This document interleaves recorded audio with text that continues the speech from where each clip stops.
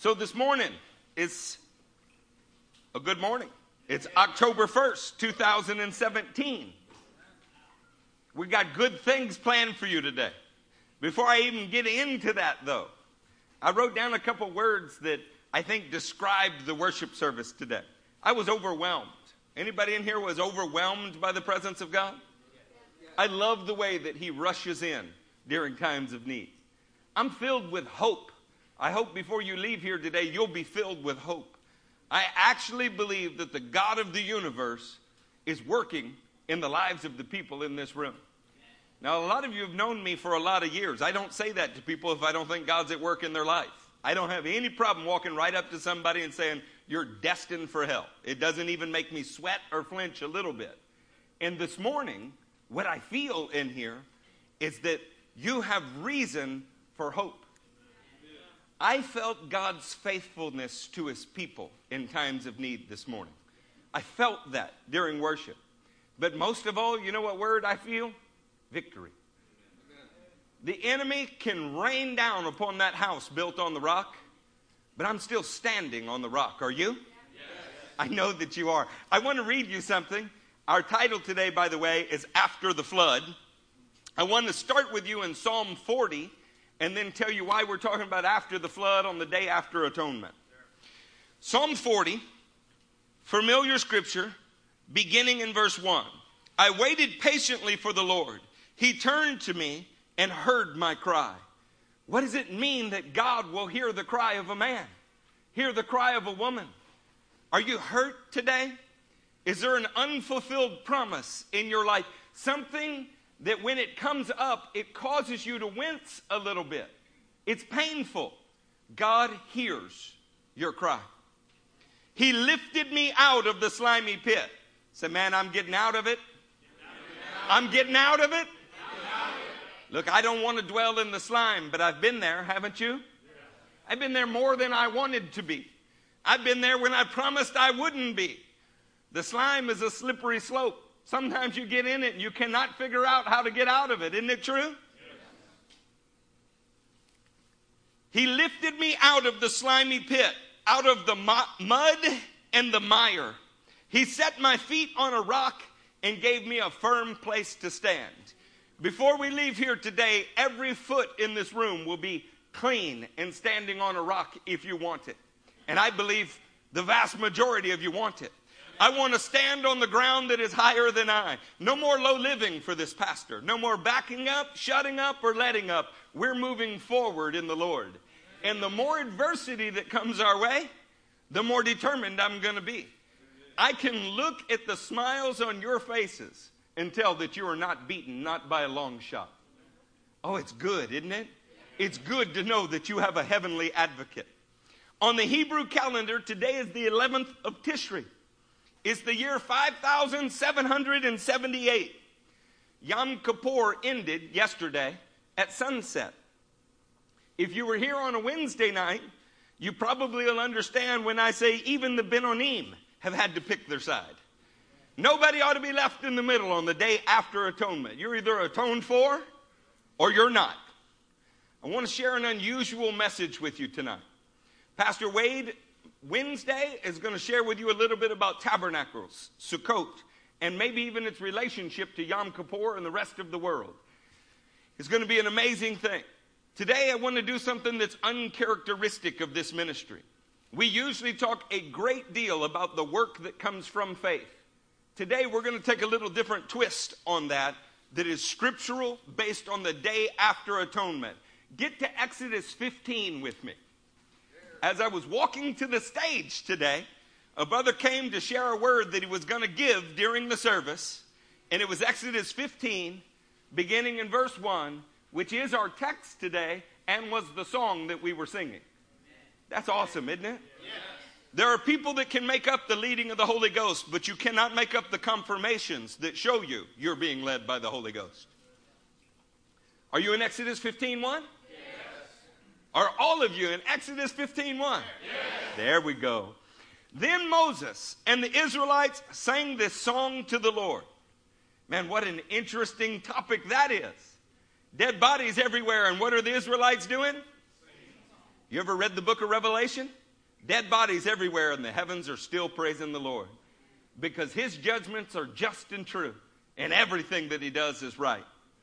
I will sing to the Lord, for he is highly exalted. The horse and its rider he has hurled into the sea. The Lord is my strength and my song. He has become, say he has become, my salvation. He is my God, and I will praise him. My Father's God, and I will exalt him. The Lord is a warrior. The Lord is his name. I am so glad that the Lord is not a cotton candy or a dandelion or a metrosexual. I'm thrilled to death that holy masculinity is something that defines the Lord. Because the building blocks of the family that are being destroyed in this country, being destroyed in the church, are being able to be removed because men have stopped being the priest in their homes. And in this church, we are learning how to be priests in our own home first.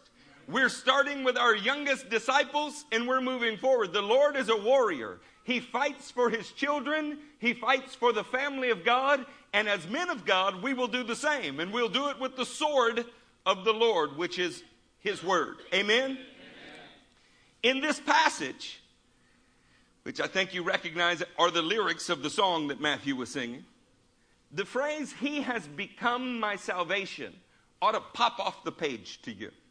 Consider what has happened prior to this, that they're saying this. The Israelites took up no arms, and they fought no battles. And yet they stood on the other side of the Red Sea, delivered and saved. Come on now. How many times you've been in a situation and you've exhausted yourself trying to fix it and you can't? Even your best efforts seem to make it worse.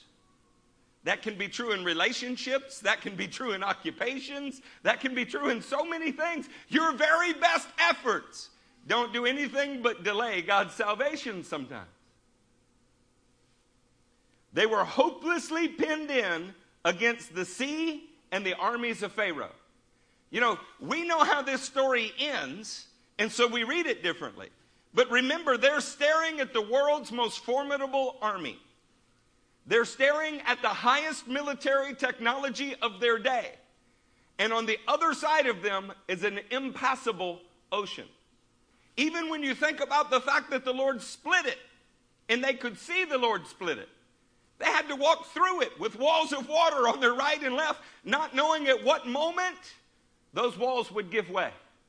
You're beginning to get the impression that the Christian life has always been the same. Danger, hardship, persecutions on every side. Trembling and yet somehow inwardly confident. Learning to trust in something that is unseen. Not seeing his footprints, as Psalm 78 said, but looking backwards and knowing they were there. Oh, come on, saints. Are you traveling through perilous waters? Can you imagine how the human instinct for survival fought against being in this position? Man, have you ever seen a group of people when a mouse enters the room? 250-pound man will hop on top of a desk to get away from a 4.5-ounce rodent. The instinct for self-preservation had to be as strong in them as it is in you. And yet they were compelled to move forward. What caused that kind of self-denial? The very sea that the Israelites marched into, which must have seemed like certain death, was the sea that ultimately freed them from their slave masters. Consider this for a minute. The perilous waters that you face in your life right now might be actually the thing that is going to free you of your problem on the other side. It was the biggest obstacle they could possibly face until they went through it, and that obstacle fell on their enemies. Sometimes what the devil meant to kill you, God will use to save you and put an end to him. That's a good word. Man, we could stop right there. How many giants are you facing that his head's going to end up a trophy on your mantle and you just don't know it yet? that day that they were freed from their slave masters, that day that their biggest obstacle as they walked through became the death trap for their enemy, they said, "He has become my salvation." God became their Savior that day. Oh man, is He the Savior of the majority of your life? But there's this area that it just doesn't feel like He's delivered you in yet? Is He the Savior of almost everything, but there's this one thing you just don't want to talk about that much because it's humbling and it hurts and you need the mercy of God because you just haven't seen victory in it yet? Well, when you stand on the other side of it, He'll be your Savior of that area too. Can I tell you, He's going to save you fully, wholly, in every possible way? There is no area of your anger that He will not conquer. There is no area of your lust that He will not put underfoot. There is no thing that faces you, not depression, not anything, that He will not save you from. Oh, how could we not be happy in the house of God about that? It's just a matter of time. It's just a matter of endurance and persevering. If you stand with Him, He will stand with you until every enemy in the heavens and on the earth are under His feet, and you are His feet. May the God of peace soon crush Satan under your feet. It's Romans 16:20. See, He's going to reign until He puts every enemy under His foot, and you are that foot. Oh man, what faces you, Christian? What stands outside your walls and says, "I'm going to breach the wall and overwhelm you"? What is there stalking you at night and stalking you during the day? Because you know what? Its days are numbered. Is loneliness beating you up? The Holy Ghost will fill you and you will have a friend that is closer than a brother. Is depression trying to overwhelm you? We can lift up our hands to the very throne of God and receive the joy that will not spoil, perish, or fade. Amen. We have reason for hope in the house of God today. Amen. Do you have reason for hope? Yes. There are people in the theological world who say that Israel was only speaking of a temporal salvation. In other words, the salvation that they're talking about is simply from the Egyptian. If that is true, then slide your finger down in Exodus 15 to the 13th verse and tell me what this means. In your unfailing love. What kind of love? Unfailing. Oh, come on, look at your neighbor and say, "God's love won't fail me." Oh, look. You just said it. It just came out of your mouth. You might need to dwell on that for a minute. Don't act like God's love is going to fail you. His love will not fail you. He delivered all Israel. Can I tell you, not all of them were A students. In fact, only 2 of this group makes it into the promised land, but that did not stop Him from delivering them. He will deliver you to the King James uttermost, which obviously is the last udder on a cow.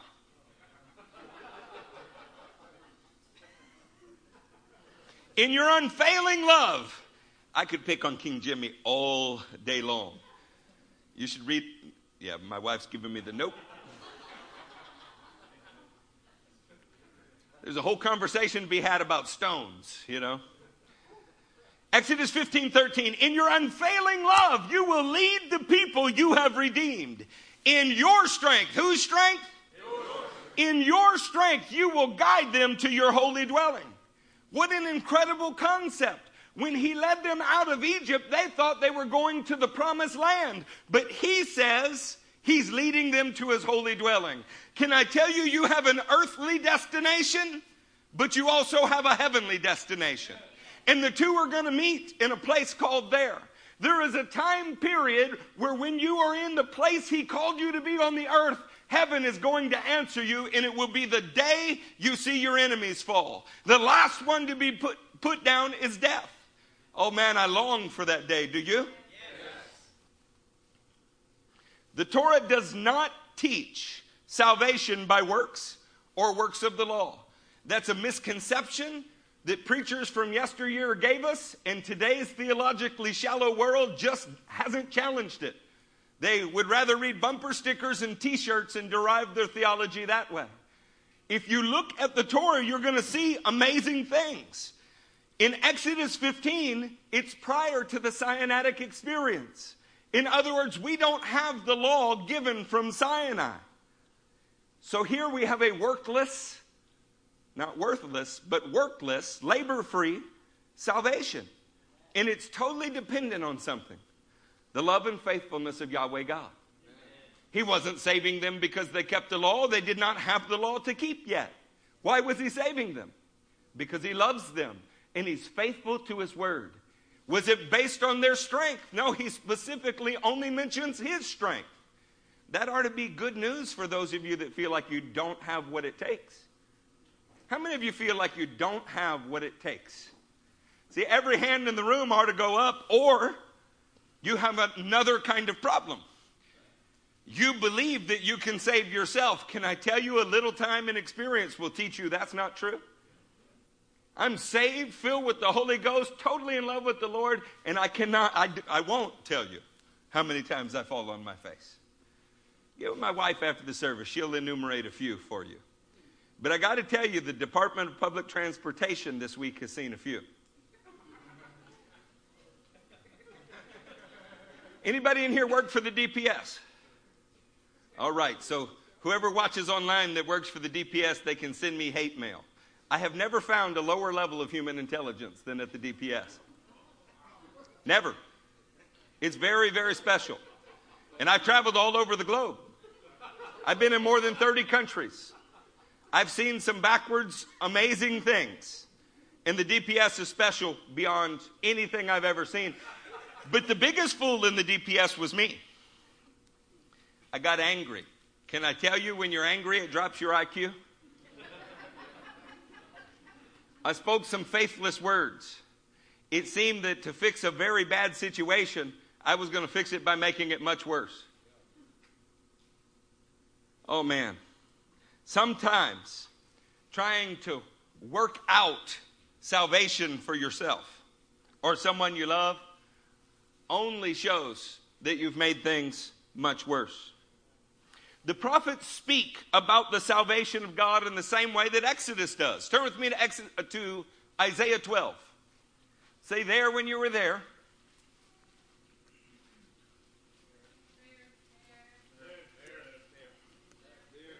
After a near-death experience in an intersection and a stop sign that a teenager thought was optional, which happened to be in front of a county courthouse and an entire fleet of police cruisers, on the way to a driving test, I expressed some things that are not God's thoughts on the subject. And then the shame and the guilt from that expression caused me to double down on my bad behavior. You ever done that? You've been in the slimy ground and moved straight from the slimy ground to the mud?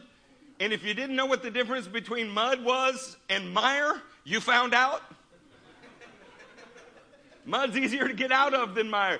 You can, listen, say sometimes, actually, I told you go to Isaiah. Keep your finger in Isaiah. Go to Psalm 37.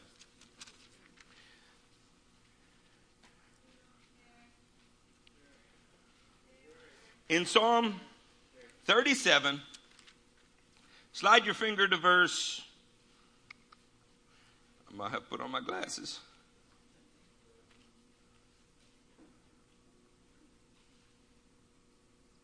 "10. A little while, and the wicked will be no more. Though you look for them, they will not be found." That sounds good, doesn't it? It's right up there with verse 1. "Do not fret because of evil men or be envious of wrongdoing." But what if you're the wicked man? What if you're the evil man you need to get away from? Do not fret. He says, verse 10, "A little while and the wicked will be no more. Though you look for them, they will not be found." What if the problem is you're the wicked man in the moment? What, you never been there?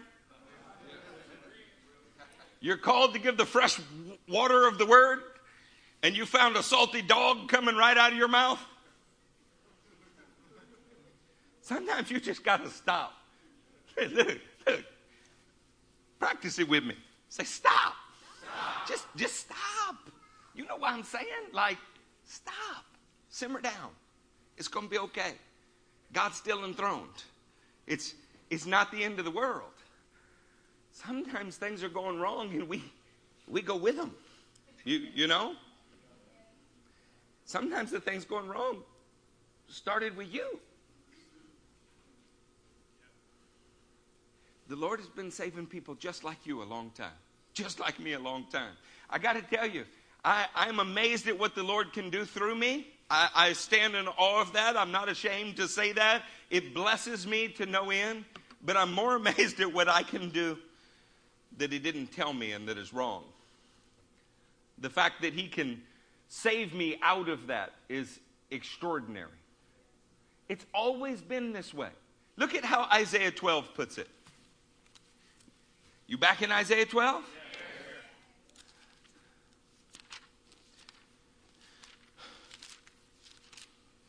In Isaiah 12, beginning in verse 1, in that day you will say, I will praise you, O Lord, although you were angry with me. Your anger has turned away, and you have comforted me. Come on, you may have justly deserved the anger of God, but it doesn't last forever. Joy comes in the morning. It can change. You ever had one of those despairing, hopeless fights with your spouse? Anybody? Yes. I haven't, so I just wanted to be able to counsel you. Oh man, the distance between two people on a queen-size mattress can feel like it is 1,000 miles at times. And if it's a king size, it's even bigger. Look, say, the married men are like smiling and trying to glance in the peripheral to see if their wife thinks this is funny or not, or whether their business is about to become public, you know, like, did you call Pastor this week? No, I'm talking about me. The good news is, on the Day of Atonement, the Lord comforted his people. See, the thing is he wants to save you, not kill you. And it had been a whole lot easier to kill you than save you. I mean, that was really my issue outside the DPS. I wanted to kill somebody, and God called me to teach them. You know? It'd be a whole lot easier to kill them. But that was never the goal. And the part that makes that the funniest is, why do you want to kill them? Because you're having a hard time teaching them. You know? No, you don't know. Anybody got teenagers in this room? What's wrong with y'all? You ever tried to teach somebody to drive a standard?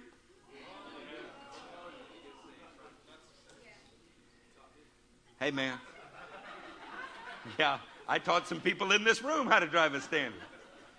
Look, while I have taken this, whether it's wise or not, rabbit trail, let me just say, I have a 16-year-old son who now has a driver's license. He parallel parked that thing in 2 smooth, fluid motions while trying to charm the girl who was giving him the driving test. It was something to be seen. I think she blushed a little bit when he blew that horn. His horn makes an ooga sound. You know, it's not a normal horn. It was beautiful. I mean, it was. Had she been standing outside 25 minutes earlier, she would have seen us break nearly every traffic law that there is.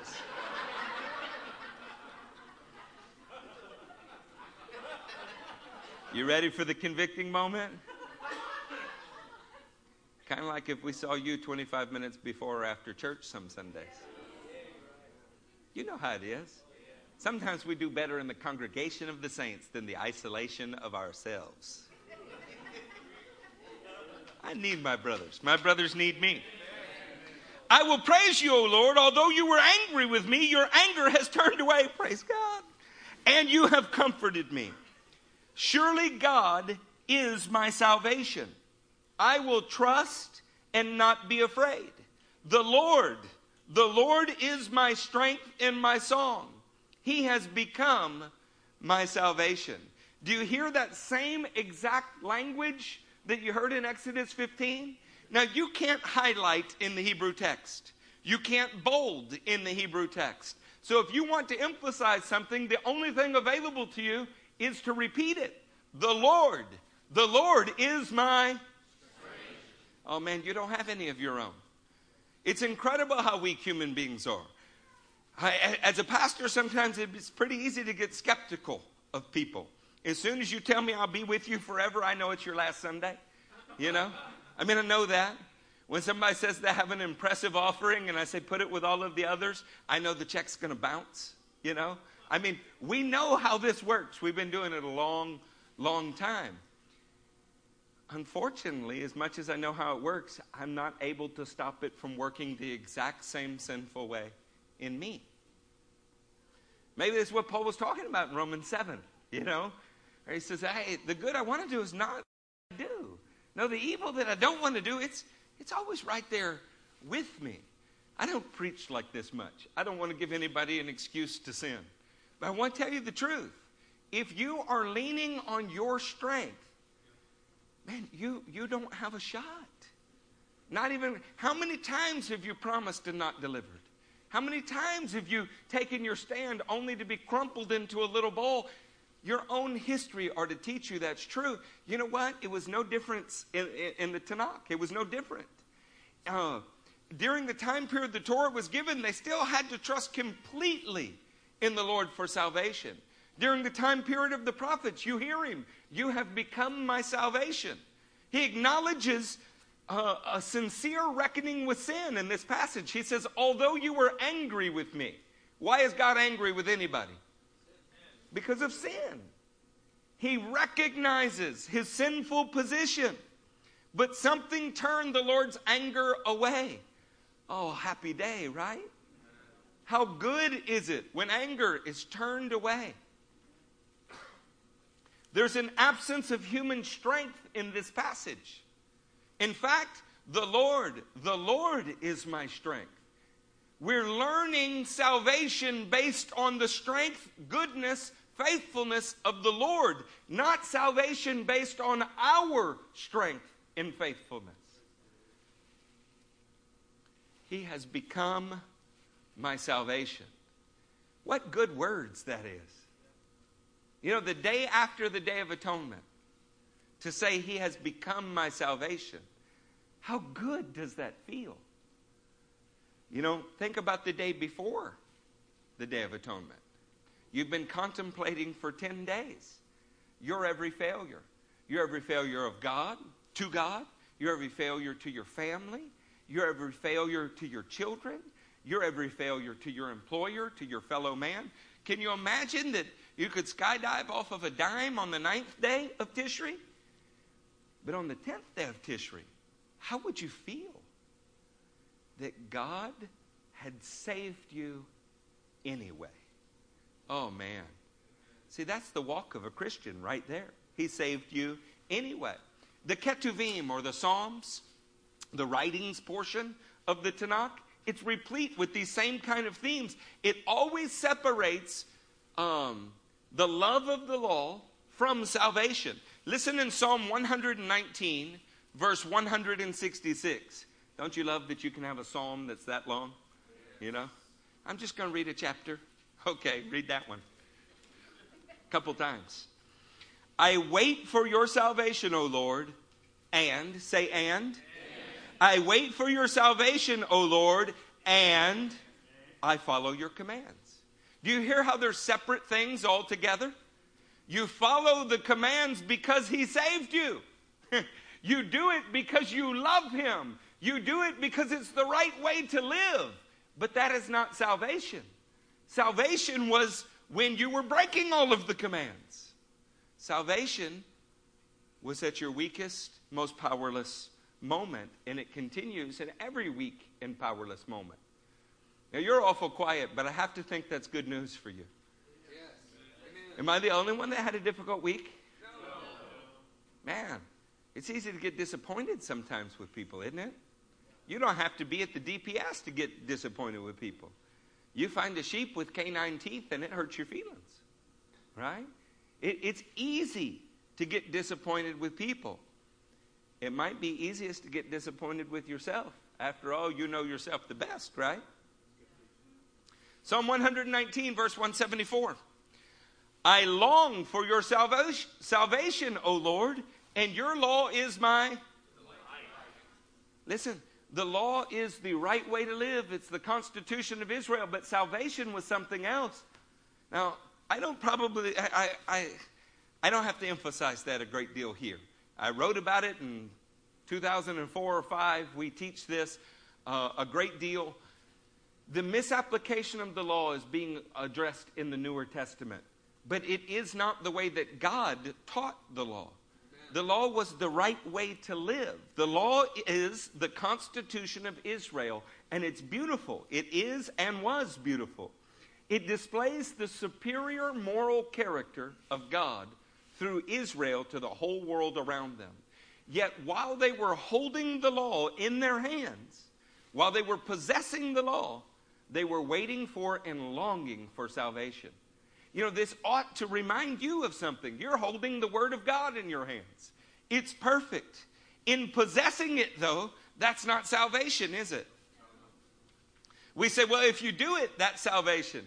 Yes, but who can actually do it all? There's only been one. So what are you really doing? You're loving the Word of God. You're delighting in it. You're being instructed by it. But you are very much waiting for God to complete the salvation process in you. So, oh, no, Pastor, I was saved. Well, amen. I was saved too, but I'm also being saved. And I will need to be saved in the future. Not just from the presence of moral decay, even physical decay. I used to have a full head of hair. It's gone. I didn't actually lose hair. Y'all don't feel bad for me. It just relocated to my shoulders. The issue here is not about the moral perfection of man. It's about the faithfulness and love of our God to a people who are striving for Him. The correct biblical view has always been salvation as an unmerited gift from God to those who trust in Him during their difficulties.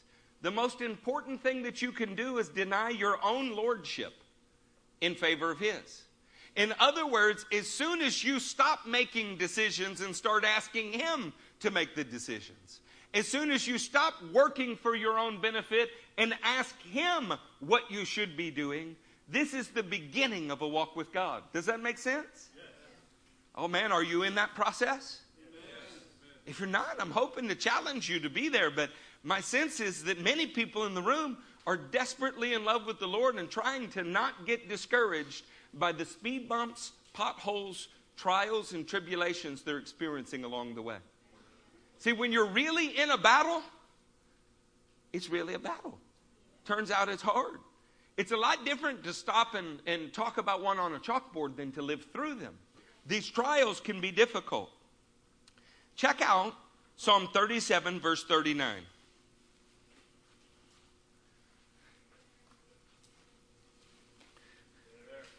Amen. 2 guys are there. Where are the rest of you? Spence, you with me? Amen. Psalm 37, verse 39. The salvation of the righteous comes from He is their stronghold in time of trouble. The Lord helps them and delivers them. He delivers them from the wicked and saves them because they take refuge in them. Why are the righteous saved? Because they take refuge in Him, and not even in one other thing. Listen, the law, the prophets, and the writings, the entire Tanakh, advocates a salvation that is by the grace of God.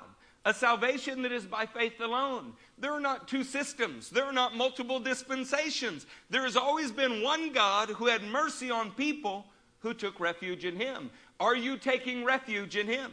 Yes. You know, the religious people of Jesus' day were so upset.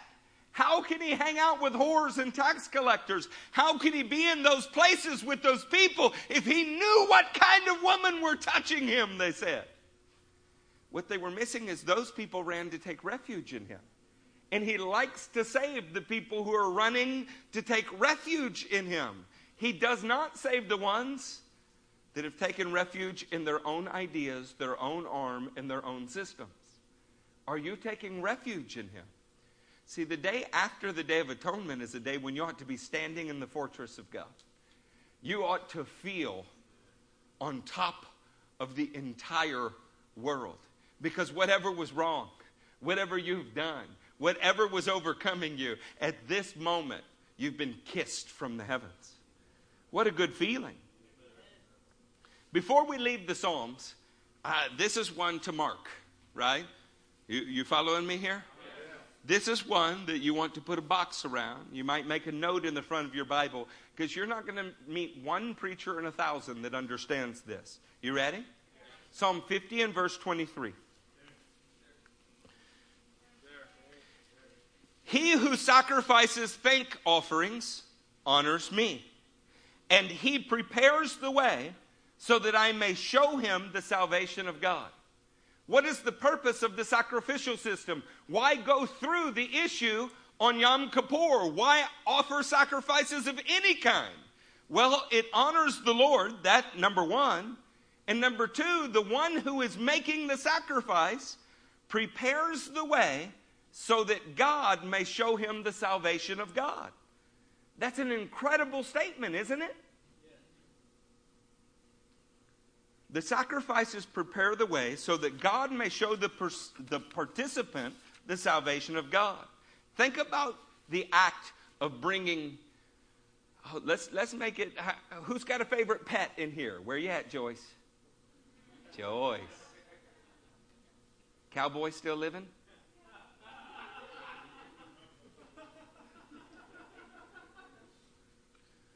Matt. What's your dog's name? Kolev. Kolev still alive and doing well? Yes. Cassidy, is Kolev the favored son in the Piro household these days? Yeah. Come on, you know what I'm talking about. You take something that you love, something that's innocent. How much self-will is in the animal's sacrifice? The animal's not desiring to get up there and get its neck broken or its throat cut, is it? How helpless is the animal? How alive to its own ambitions and dreams is the sacrificial animal? See, can you hear the call of the Spirit telling you to empty yourself, to deflate yourself, to deny yourself, that the call of Christ is to die, that you might actually live? See, if you actually had to walk through sacrificing an animal, and you walked away from that, knowing about the faithfulness and love of the Lord, it would not be costless, would it? It was free for you, but it cost that animal everything, huh? You know, the cross is so much like that. It's free. You can't buy it. You can't earn it. But it costs you everything. It's the end of your ambition. It's the end of your dream. It's the end of any plan that you ever had, any self-effort that you ever had. Now, because he saves you, you want to work for him. In fact, it's the beginning of all godly effort you'll ever have. Your love will cause you to labor. Your faith will prompt you to work. I mean, I'm not saying that we're not busy. That's another denomination and doctrine. What I'm saying is that you can't save yourself, can you?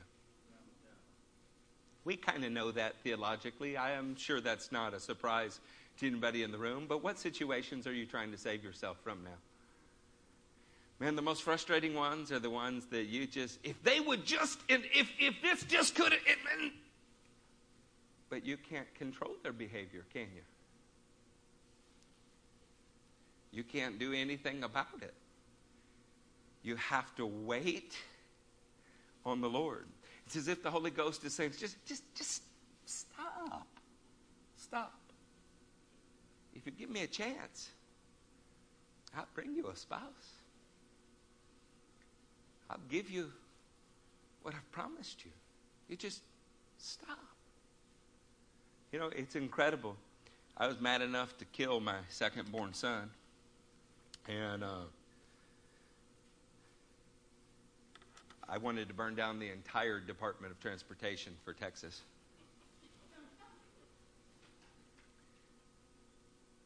And when the Lord worked it out anyway, I was just overwhelmed with gratefulness. Because I knew he didn't deserve it. I knew I didn't deserve it. And it was just a loving God who met us in our hour of need. Oh, come on. How many times do you get saved? Well, you might get saved theologically once, but I think you get saved many times every day. Is there a situation right now you just need him to help you with? Can you let go of all effort and ambition in that situation and say, I'm going to trust the Lord? Look, you're going to have to enter the sea of your death in order to experience the revelation that is in fact the sea of your deliverance. To deliver you from slavery. It'll be the salvation of your soul. There are things you can't control and you're not supposed to. That's what makes him God and you the worshiper.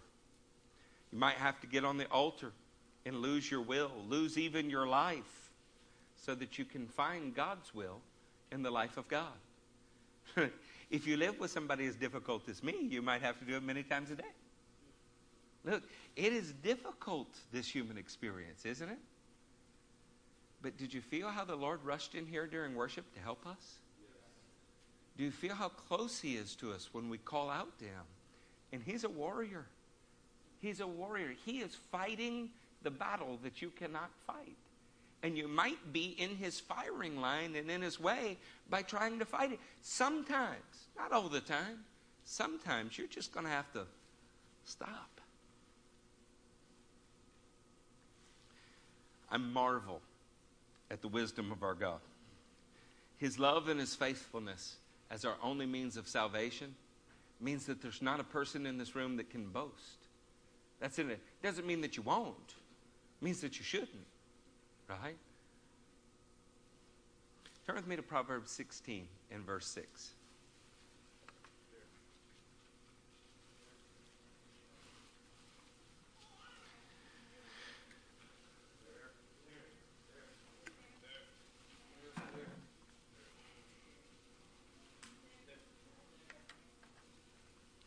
Through love and faithfulness, sin is atoned for.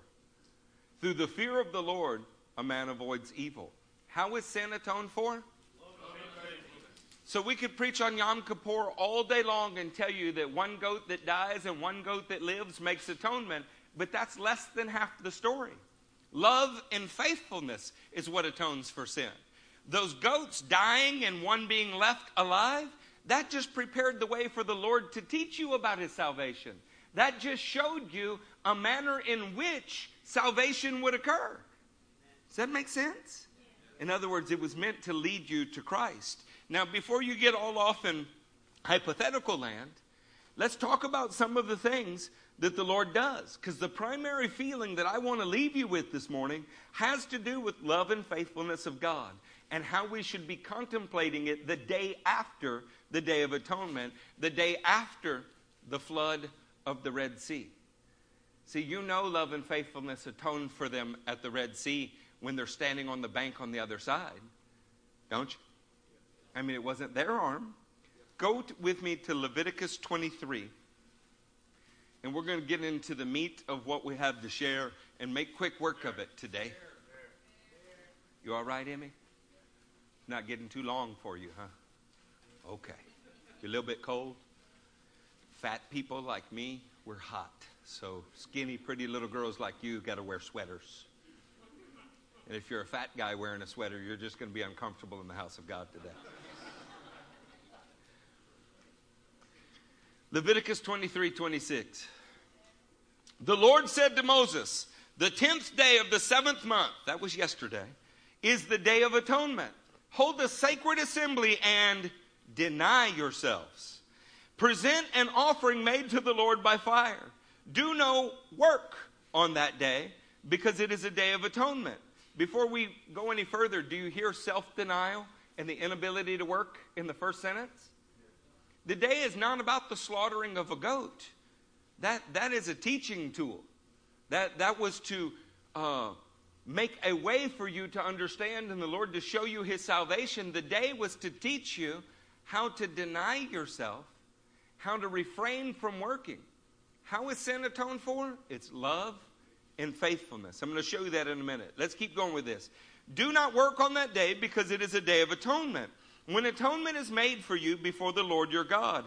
Anyone who does not deny himself on that day must be cut off from his people. I will destroy from among his people anyone who does any work on that day. You shall do no work at all. This is to be a lasting ordinance for generations to come wherever you live. It is a Sabbath of rest for you. What does rest mean? No work. And you must deny yourselves. From the evening of the 9th day of the month until the following evening, you are to observe a Sabbath. Now, I don't want to bog you down in monotony this morning.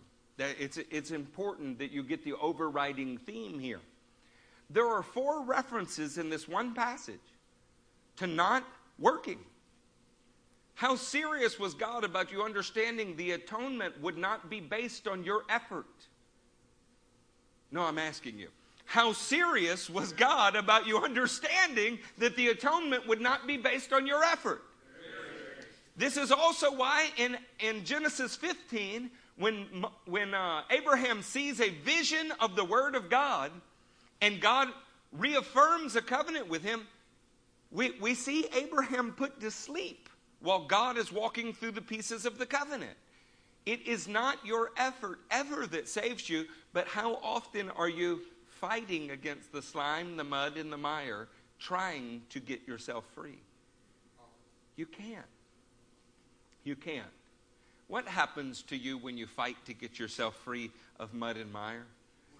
You sink deeper in it. You get more and more discouraged. So what are we saying? Sin that grace abounds? Listen to me. Hell no. We're not saying that. We're saying you're going to have to die to it. You're going to have to give up all self-direction. You're going to have to learn to deny your instinct. 4 references to no work. 3 references to denying yourself. 4 and 3. The perfect atonement would be the perfect mixture of you refusing to work to save yourself, but working your butt off to deny your own instincts so that you could follow the Lord. Amen. That is how atonement is made for human beings. We have to deny our own fleshly impulse. It has to be crucified, and you have to trust the Lord to give you the work that you're supposed to be doing. None of your own.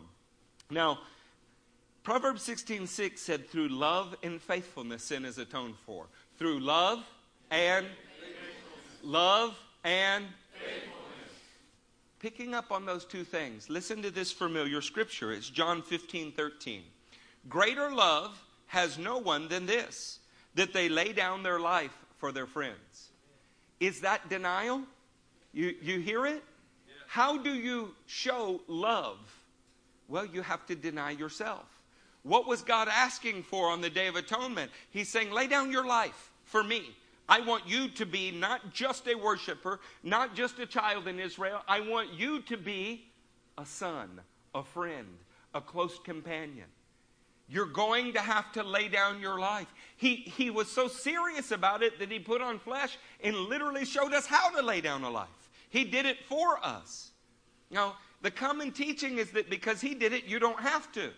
Can I tell you how wrong that is? Because he did it, you have to. He showed you how to do it. You know what love is? Love is to deny your own impulse, your own wants, your own ambitions, your own desires in favor of God, who is closer to you than your closest friend. Oh, come on now. Secondly, love and faithfulness. John 6:29. Wow. John 6:29. Jesus answered, the work of God is this, to believe in the one he has sent. Now, on a Sabbath, you're not allowed to do your own work, but whose work are you supposed to be doing? His work. In fact, he says you can't do any work. Don't do any work at all. Anybody who does work, you're going to be cut off from the people. Then he gives them a list of stuff to do. I mean, have you ever noticed that? It's a lot of work, friends. You remember last year when we brought those 2 goats in here? Who did I task to carry them out? Yeah, you take on the ram, you're going to get the horns. little 150-pound goats put these guys to the test. It's a lot of work to bring sacrifices. But it was the work of God. See, what we work to do is be sacrificial. What we work to do is make sure we're only doing what the Lord says. People misunderstand this. They say that we teach a gospel of works. Okay. My gospel works, and so I work. Absolutely I do. But I'm not saved by works. Never have been, and neither can you be. In fact, they just complicate things, don't they? You know, you just think for a moment what the most noble thing you could do is. Just anybody, you got it? Did it come in your head yet? It's idolatrous if God didn't tell you to do it. So whether you were cutting your grandma's grass, or you were giving bone marrow to a leukemia patient, or, providing for orphans in Africa, if God did not tell you to do it, your very best is a minstrel rag to him. You follow me? And yet, no matter how ignoble the task seems, if you do the thing that he told you to do, like the little worm went and ate the bush that was shading Jonah, well, that is beautiful. That's not idolatrous. It's the work of God because it was directed by God. Oh, saints, on the day after atonement, you know what you ought to be doing with your planner? You ought to be writing down the things you know for sure he told you to do. The things that you know for sure. You ought to be eliminating anything that he has not spoken to you because it's not important. And on the Day of Atonement, you lost your life and you picked up his life in you. Come on now. The day after. Psalm 85, we open the service singing today. I loved this. Psalm 85, verse 7. Show us your unfailing love, O Lord, and grant us your salvation. Does that sound like the Older Testament teaches salvation by works? A grant? You don't have to work. Only for the federal government do you have to work for a grant. They make the application for the grant so difficult that is work. But the word grant means gift. Gift us your salvation, Lord. Bestow it upon us. Bless us with it. I will listen to what God the Lord says. He promises peace to his people, his saints, but let them not return to their folly. Surely his salvation is near those who fear him, that his glory may dwell in our land. Love and faithfulness meet together. Righteousness and peace kiss each other. Faithfulness springs forth from the earth, and righteousness looks down from heaven. You trusting the Lord enough to deny your own impulses, to put aside whatever work you wanted to do and do only what he says, that is faithfulness. That's real trust in him. Put it back in the Red Sea. How hard was it not to pick up your sword? I mean, the chariots are coming. You're probably going to die, but at least you could do is take a few of them with you, right? Except God didn't let them do that.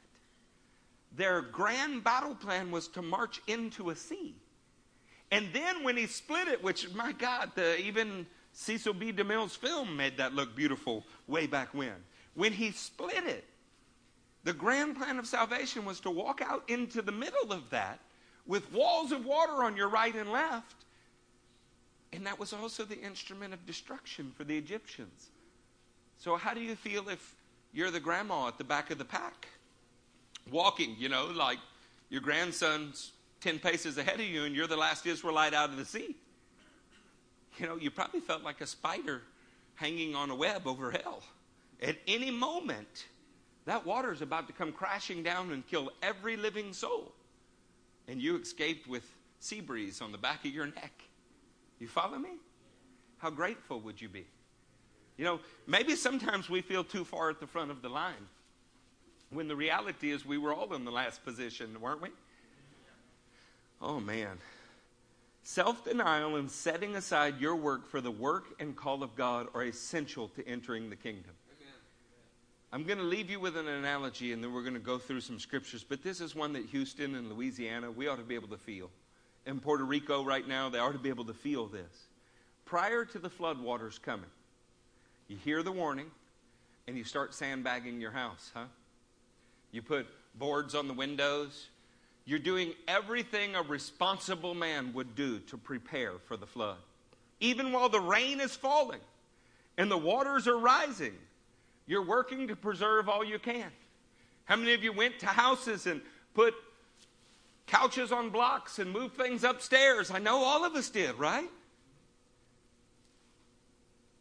When the waters breach your home and they submerge your entire living area, you realize that there's nothing that you can do except trust in the Lord's love and faithfulness and believe that you're going to survive it. See, that is kind of the situation for the Day of Atonement. The waters are rising as you're becoming more and more conscious of your sin. And you're realizing you want at first to fix it. I'm going to stop doing this. I'm going to start doing it. Then you realize that it's hopelessly above your head. You know, it's like the man that owes $1 billion. If I owe you $10, I might work to pay it back. But if it's $1 billion, I'm just going to have to shake your hand and say, I'm sorry. Right? Because it's hopelessly beyond your ability to repay. Do you understand what I'm saying? Are the floodwaters rising in your life? Ezra felt those floodwaters. Turn with me to Ezra 9. Ezra 9 in verse 5. Say there when you're there.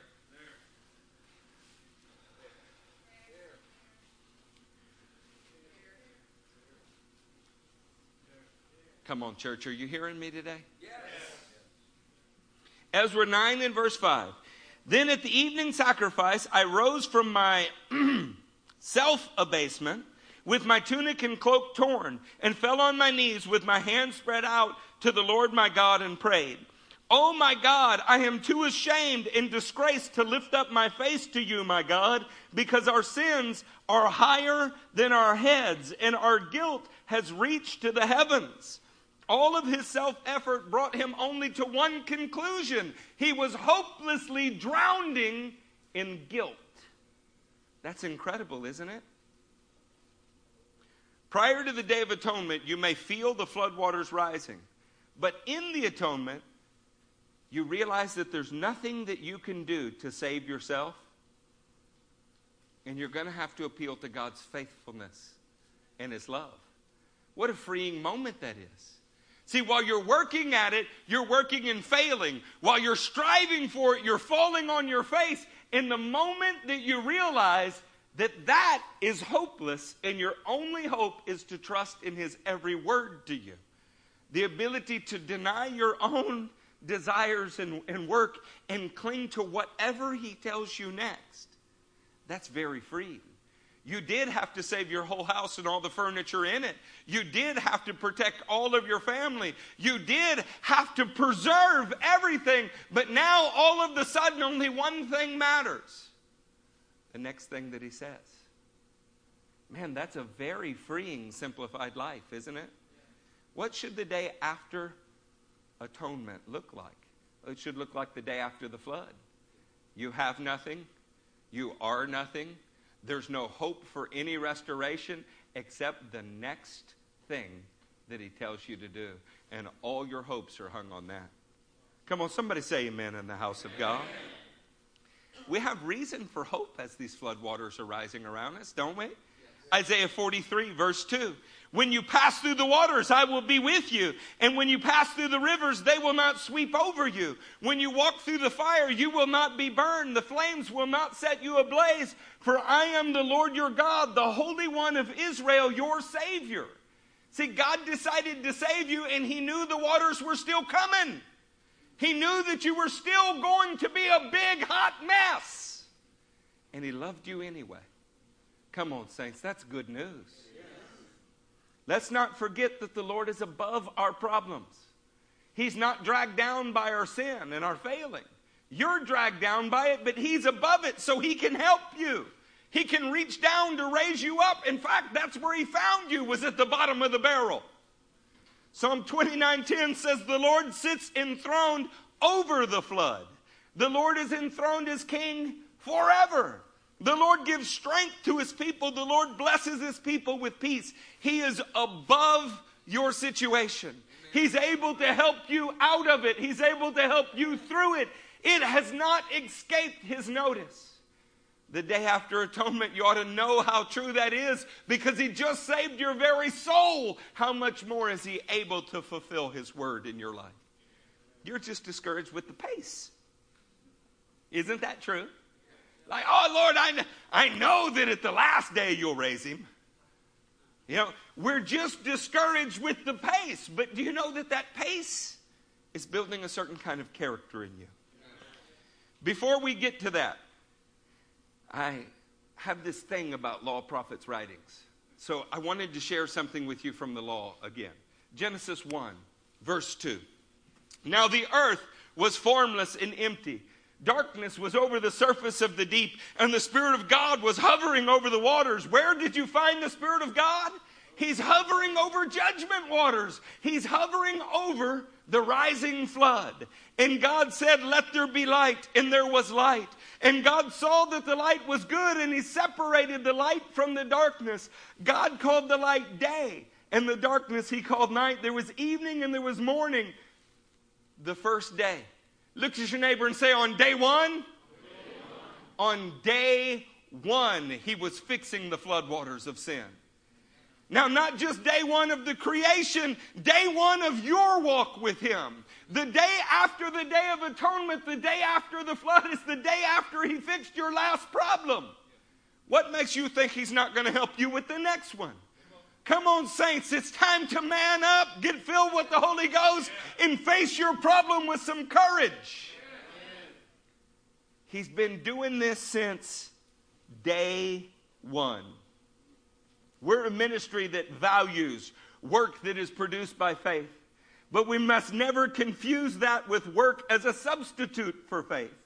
Denying yourself and refraining from work is how we respond to the Lord's love and faithfulness. We deny ourselves because we love him. We don't do the work that we want to do. We do the work that he calls us to do because we want to be faithful to him. Why do we want to love and be faithful to him? Because he first loved and was faithful to us. Oh man, we're getting a chance, aren't we? Turn with me to Mark.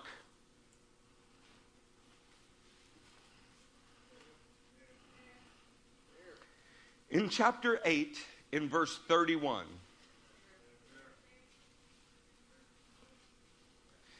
He then began to teach them that the Son of Man must suffer many things and be rejected by the elders. How's that for self-denial? Is that the kind of work that you would choose? To be rejected and suffer? Anybody, is that your career path? Right? Some of you in here recently changed jobs. Others of you are at ages in school, you have to choose your major. Any of you choosing your major by what will cause you to suffer the most? Be rejected the most? The King of Glory is choosing this path. Chief priests and teachers of the law, and that he must be killed, and after 3 days rise again. He spoke plainly about this, and Peter took him aside and began to rebuke him. What is Peter so offended at? He doesn't like the denial of self. Jesus is supposed to be exalted as a king, not spit on, not crucified. His work is supposed to be to crush the Romans, to bring in a millennial reign, not die, not sacrifice. But it's through love and faithfulness that sin is atoned for. And love is self-denial. And faithfulness is setting aside your work for God's work. Do you hear how those things are related? But when Jesus turned and looked at his disciples, he rebuked Peter, "Get behind me, Satan. You do not have in mind the things of God, but the things of men." Men don't want to deny self. They don't want to take up the work of God. In fact, they want a selfish work that they can call God's that is theirs. You don't believe me? Drive in front of most churches. Whose name's on the sign? The steeple is a giant obelisk-type monument to their own idolatry. And what are they proudest of? They got there first. We were the first to poison this well. We were the first to get here and plant genetically altered seed. We were the first to get here and do that. You know, we ought to be the first to want to deny ourselves. the first to build a work that is only in the Lord's name and nothing is in it for you.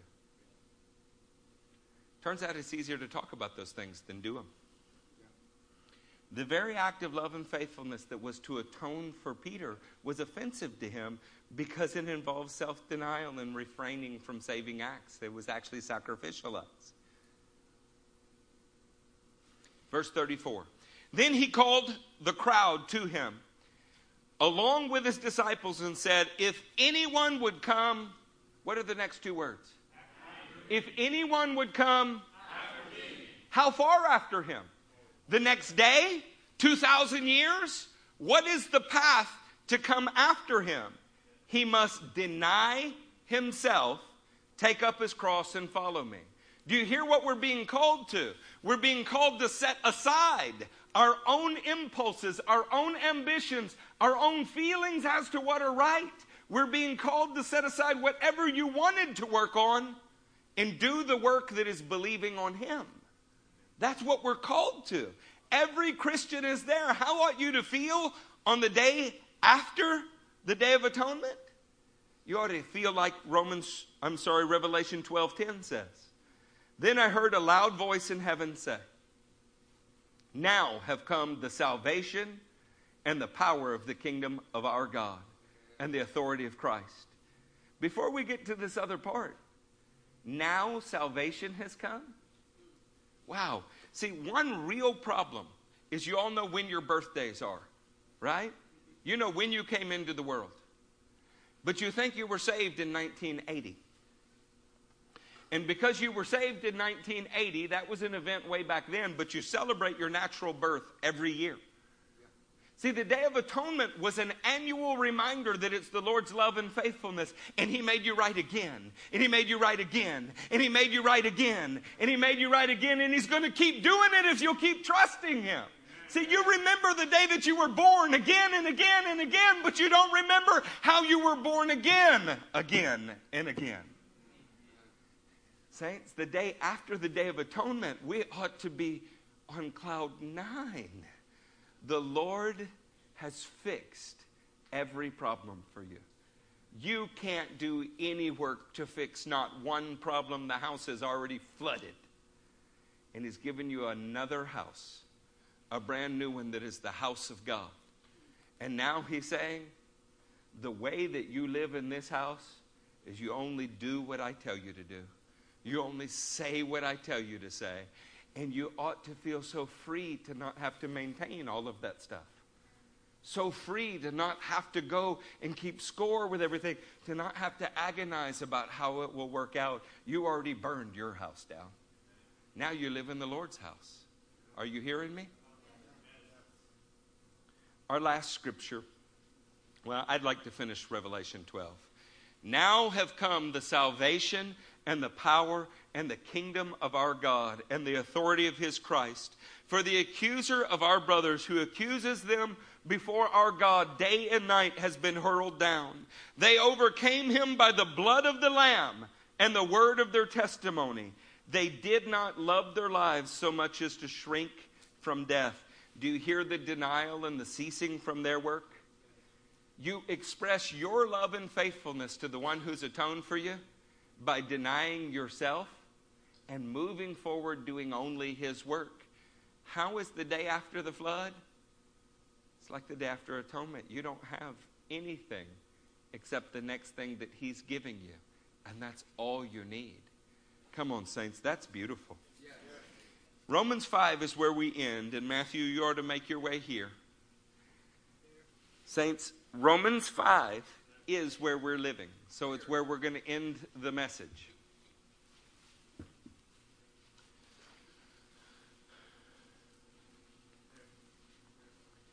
Therefore, are you there? Yes. Therefore, since we have been justified through faith. He doesn't say, therefore, we will be. What does he say? This is the day after the Day of Atonement. It's the day after the flood. Therefore, since we have been justified through faith. Have you been justified through faith this morning? Yes. Are you trusting in Him and no other thing? Have you crucified self, laid down your work, and now you live for the will of God? And before you shout yes, don't you lie in the house of God. You be guilty of 2 sins. Am I talking to you, Gabriel? You hearing me? Therefore, since we have been justified through faith, we have peace with God through our Lord Jesus Christ, through whom we have gained access by faith into this grace in which we now stand. What do you stand in?